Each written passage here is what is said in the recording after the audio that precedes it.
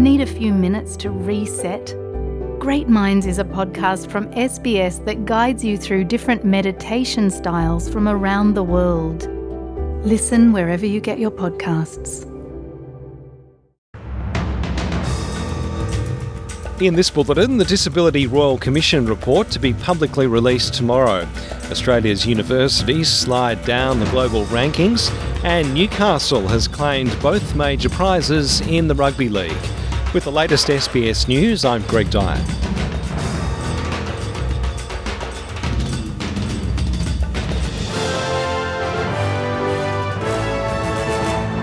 A long-awaited final report from the Disability Royal Commission will be publicly released tomorrow. The Royal Commission has heard evidence from over 10,000 Australians through written submissions, private sessions and public hearings since it was founded in April 2019. People shared experiences of violence, abuse, neglect and exploitation. People with Disability Australia Board Director Michelle Hyde says the report should address human rights violations encountered by persons with disabilities in every state and territory. We've come a long way since we first signed on to the CRPD, but we still have such a long way to go. The Disability Royal Commission has heard evidence from thousands of people with disability, as well as advocates, supporters, and representatives of government departments and service providers. And what it's heard is that we need to step up.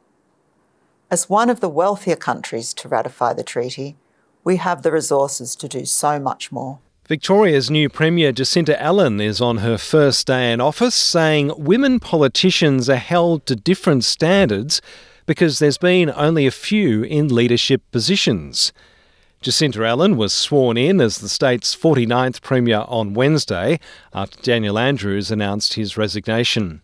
She's only the second female Premier in Victoria after Joan Kirner, who served from 1990 to 1992. Ms Allen has told the ABC she hopes to be judged based on her work ethic as a politician and not her gender. There is, I think, a sense of what will a woman look like as a minister, how will they perform as a leader. So yes, I think there are different expectations simply because it has been unusual in history. Thankfully that is changing. And I hope that the standard that I will be held to is the one that I'm judged on my actions, my deeds and my words. And I intend to bring to this role the values that have driven me in Parliament for 24 years and the values that have guided me over that period of time. Australia's top universities have dropped positions in the latest world rankings. The Times Higher Education Global Rankings reveal most of Australia's top 10 universities dropped places, with only one surviving in the top 50 and 6 in the top 100. The University of Melbourne was the highest ranked Australian university at 37, but down 3 places.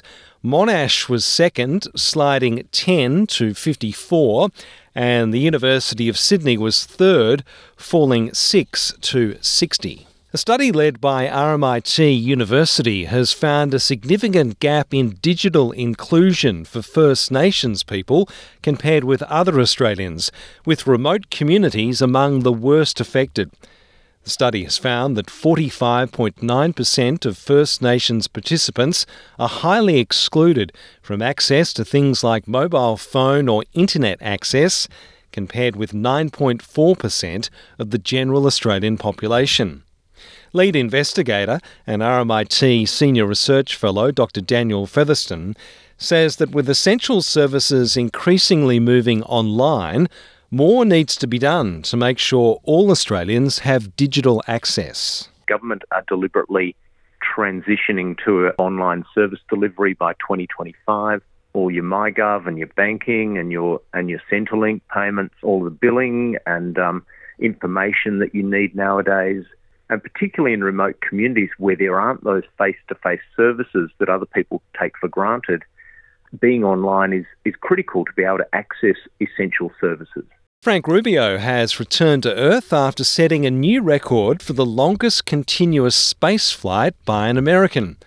The 47-year-old spent more than a year, 371 days, on board the International Space Station with 2 Russian cosmonauts.